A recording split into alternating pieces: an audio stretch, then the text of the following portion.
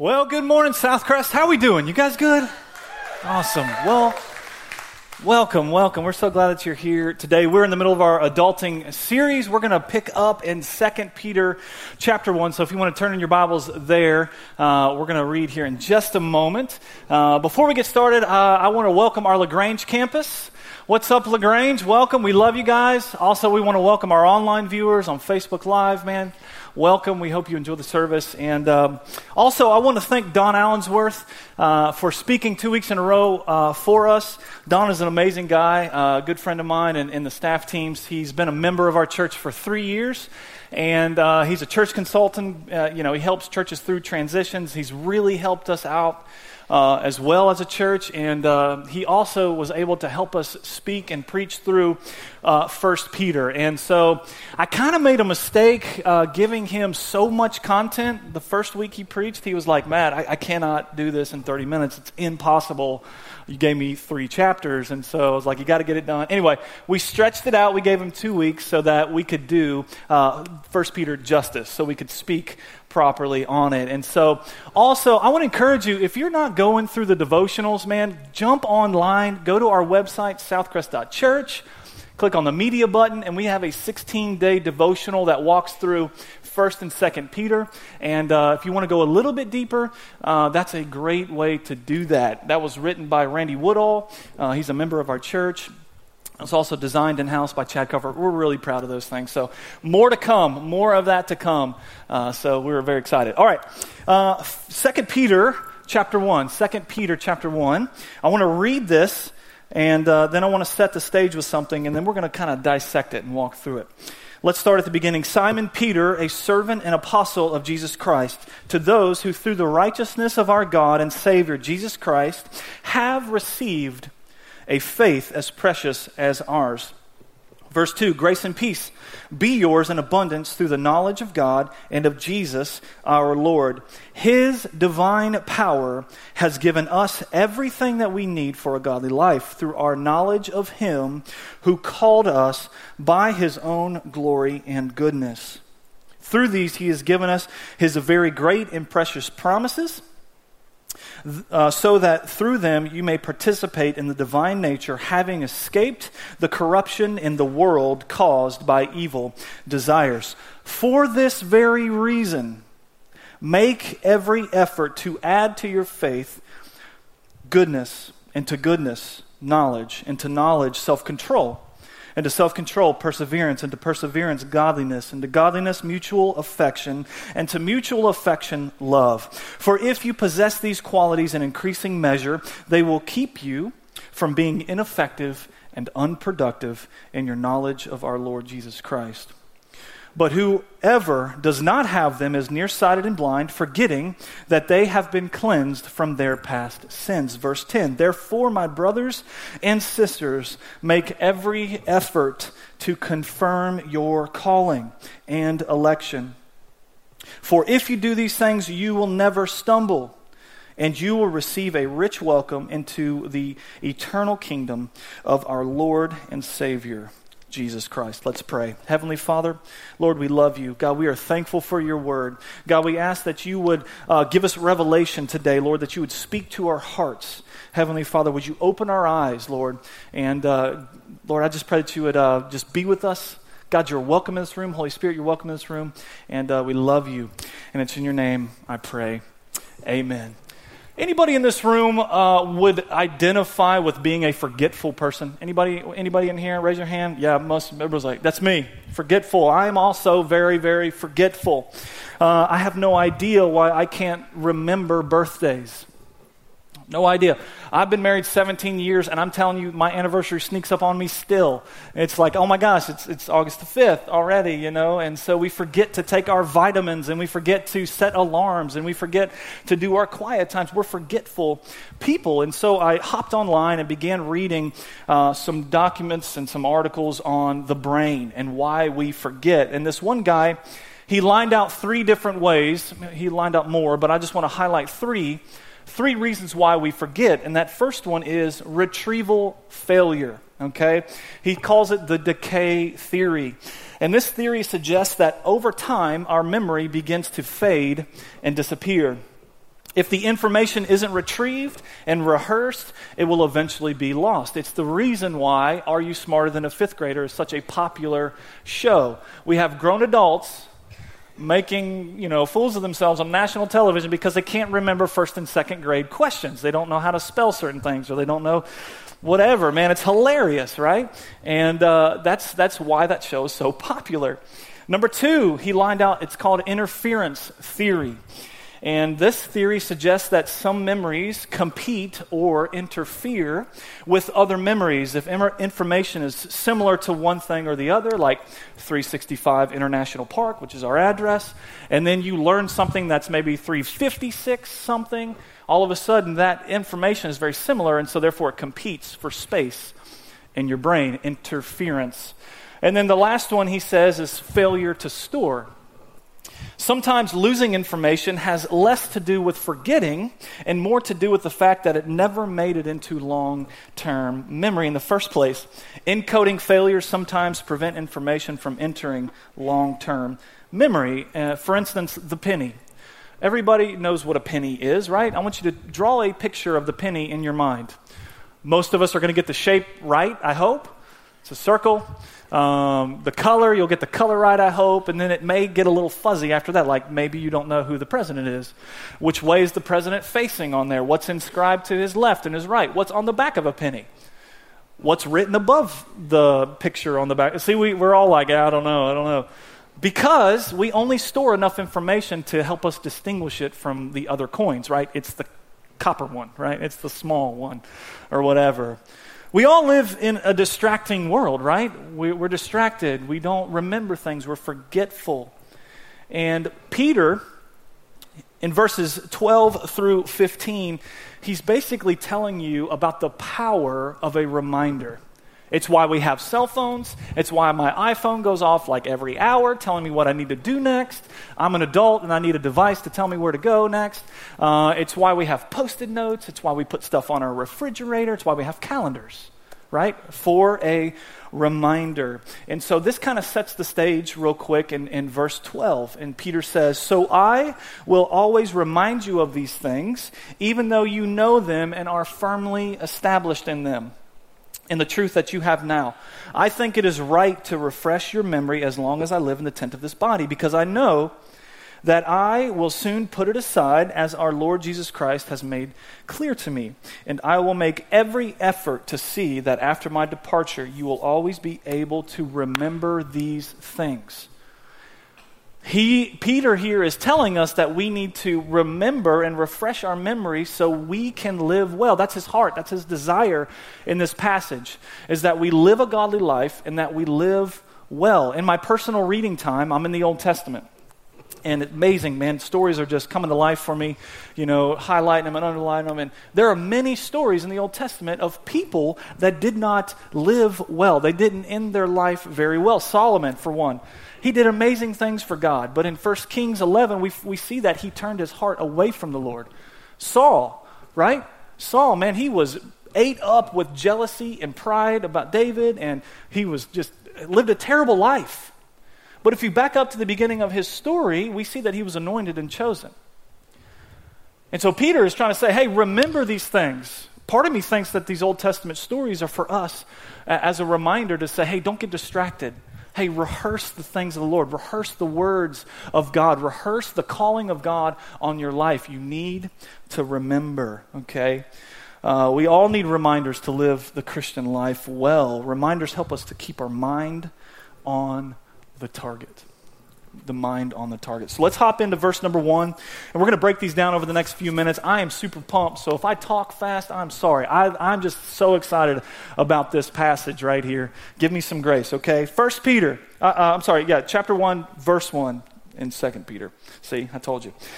Simon Peter, a servant and an apostle of Jesus Christ, to those who through the righteousness of our God and Savior Jesus Christ have received a faith as precious as ours. Peter's coming out of the gate identifying himself as a bondservant, as a slave to Jesus Christ. He does not come under his authority. He's under the authority of Jesus Christ, and he's an apostle. Basically, he's saying, hey, I'm under the authority of Jesus Christ, and I have a message to tell you.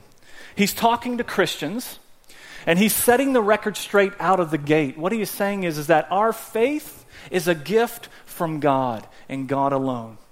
You and I can't conjure up and produce salvation. We can't produce this faith in and of ourselves. No. He's saying it's a gift from Jesus Christ. It's that faith that is necessary for salvation. You and I can't produce it. It's His and His alone. So if you're a Christian in this room today, you have received this faith as a gift. You did not earn it. You cannot earn it. It's not the way it works. And he talks about how it's a precious gift where it's equal privilege that God gives to all believers. And our faith and our salvation, it's rooted in the righteousness of God. It's His gift, not our doing. We can't earn this thing. He's setting the record straight. He moves on into verse number 2. Grace and peace be yours in abundance through the knowledge of God and of Jesus Christ our Lord. Peter's saying, hey, Christians, wake up. Hey, listen up. You have this opportunity for grace and peace to grow in your life. And the way that happens is through our knowledge of God.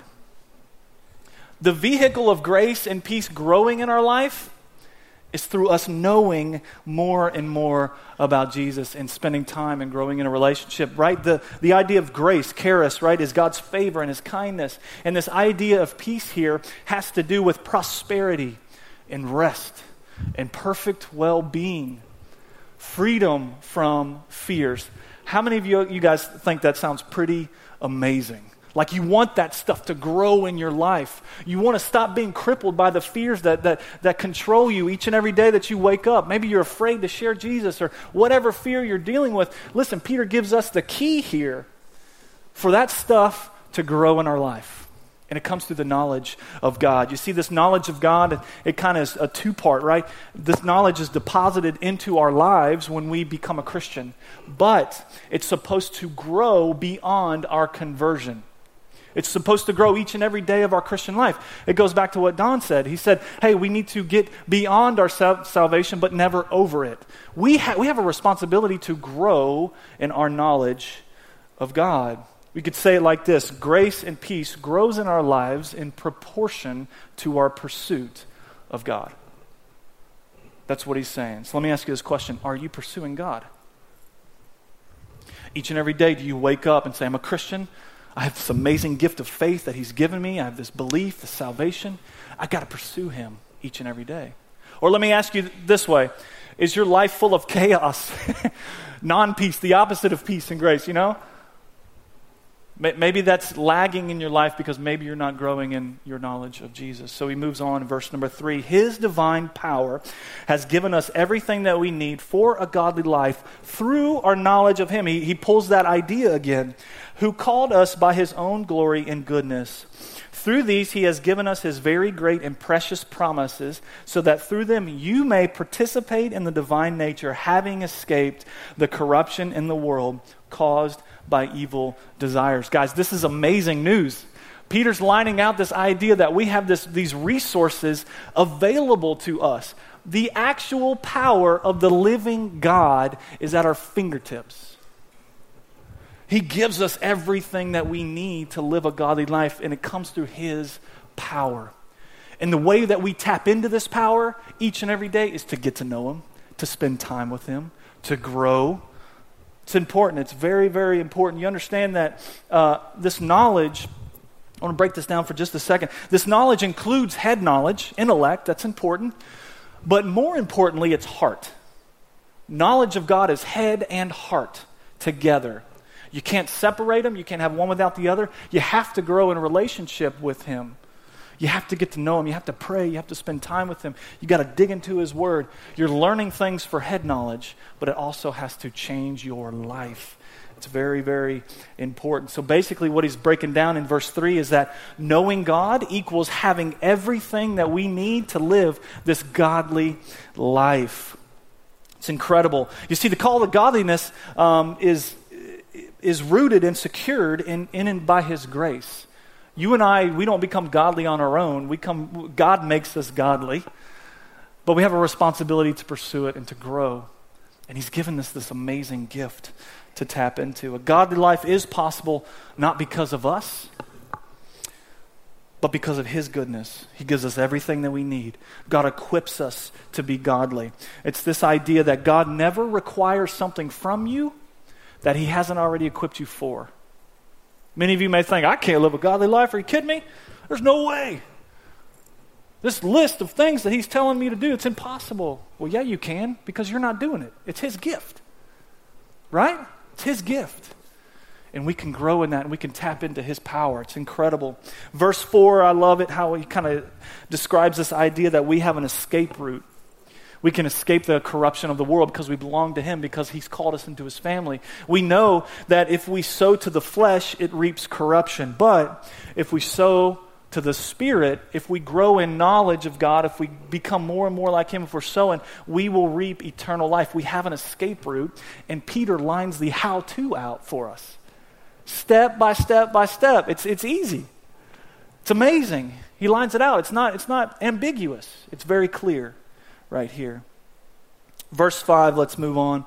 He says, for this very reason, make every effort to add to your faith goodness, and to goodness knowledge, and to knowledge self-control, and to self-control perseverance, and to perseverance godliness, and to godliness mutual affection, and to mutual affection love. You see what Peter's doing here? He's lining out in verses 1, 2, 3, and 4. He's saying that faith is a gift from God. He's saying that a godly life is rooted in dependent upon God's grace. And then in verse 5, he flips the script. He says, because of this amazing thing, you have a responsibility. Because He's given us everything that we need, we have a responsibility as Christians to add to our faith. Right? This is not a works righteousness thing. Listen, you cannot earn your salvation. You have to receive that from God. Adding to our faith is built upon the foundation that it's His gift of faith. And we have to believe. Okay? That's very important. So you and I, we should live a godly life each and every day. Why? Because He's given us everything we need for it. Pretty clear, right? Pretty simple.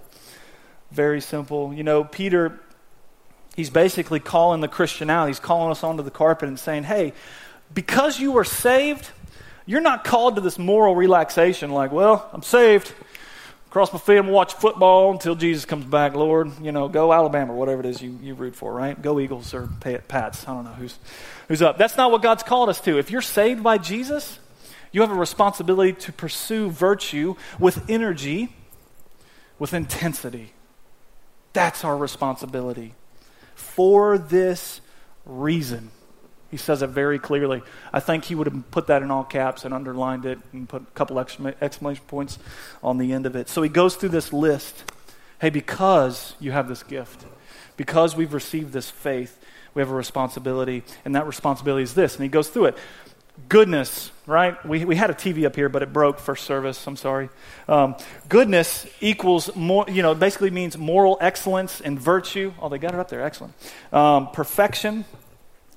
And as we develop goodness, we're to exercise knowledge, which is rooted in God's grace, which is wisdom and intelligence and doctrine. And as we're developing in knowledge, we're to add to ourselves self-control. Self-control is this idea of self-mastery and self-restraint, telling your flesh no. That's hard, man. It's a little difficult, man. You got to tell yourself no. Self-restraint. And as you're developing that, you're to add to it perseverance, which is endurance and steadfastness. It's not good enough to tell yourself no once, right? You need to do it over and over and over. Steadfastness, patiently waiting for. Godliness, man, as you're developing perseverance, you develop and you become, like God, which is reverence and a devotion to Him. And as you're developing that, you exercise mutual affection, which is brotherly love for Christian brothers and sisters. Listen, we are a humongous family. We consume the entire earth. There are Christians everywhere. We are not against the other church down the road. We're not against the different denomination that may do something a little bit different. If any Christian, if any person believes that Jesus Christ is the way, the truth, and the life, listen, that's your brother and sister. That's your brother and sister, and we're called to love them. We're called to love them. And then finally, as you're developing that, you add love, which is dear love, charity, affection, benevolence. It's important, guys. This is our responsibility. You know, as I was studying this out, many scholars believe that this progression is important to note out. And one guy says that faith is the root of all moral goodness, and such goodness is linked to what we do with our knowledge of God. And if we use this knowledge well, we will exercise self-control. Such self-control gives us the ability to endure difficulties. Endurance then leads to godliness in our relationships, and then these relationships will be governed by brotherly affection and Christian love. That progression, we need to be developing all of these. He's not saying work on one and master it and then go on to the next one. No, they need to be developing in our life. You see, love, I don't think it's any mistake that this is the pinnacle, right? Love is truly the pinnacle of faith expressed. God is love, and if we love one another, if we love the lost, if we love our coworker, our family member that doesn't know, we're going to be pointing them to Jesus because something is different in our life. You see, love is the supreme evidence that you belong to God. It's love. That's what we need to get to.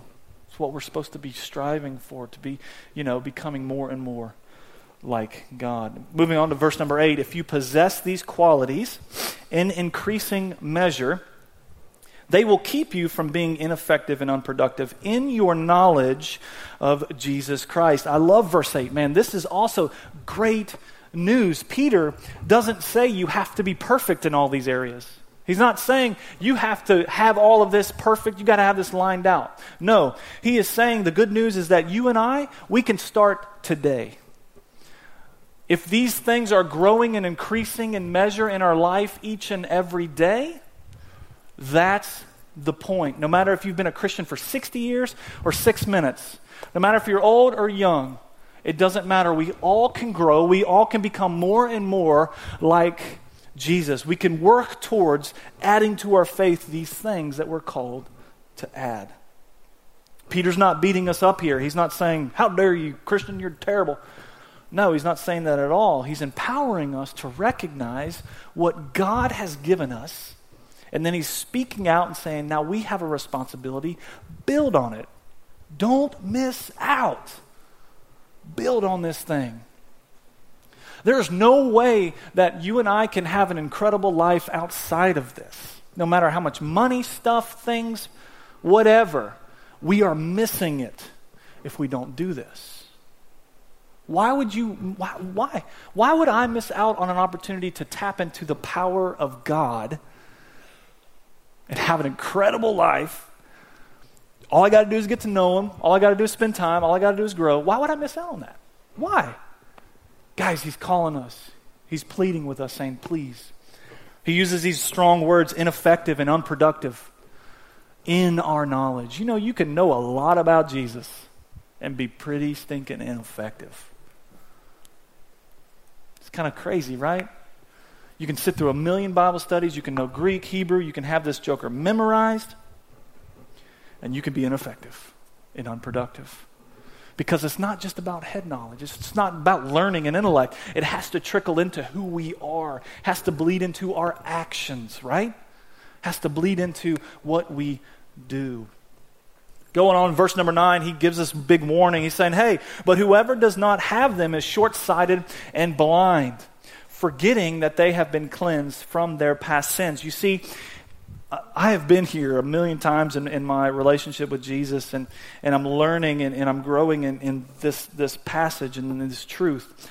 But if you're struggling in your faith, if you are waning in your faith or you're struggling in your faith, I could point you to this passage right here and say, maybe these things aren't growing in your life. Maybe you're not adding to your life these things, right? So if you're struggling in here, I want you to identify with with this right now in your heart and in your mind. Say, man, maybe I'm struggling because I'm not growing in my faith. Because that's what Peter is saying right here.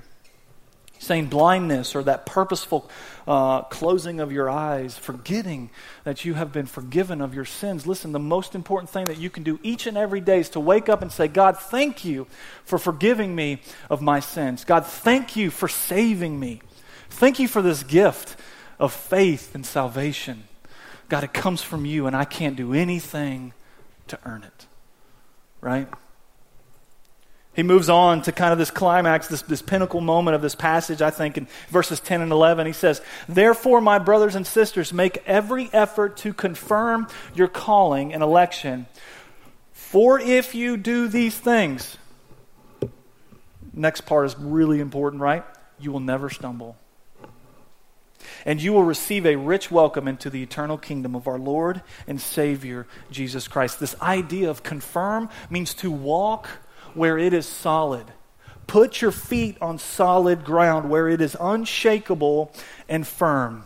I have been many, many times in my life, I've dealt with unbelief or doubt, or I've questioned my salvation. If I was to ask everybody to raise their hand in here to say, hey, have you ever questioned your salvation?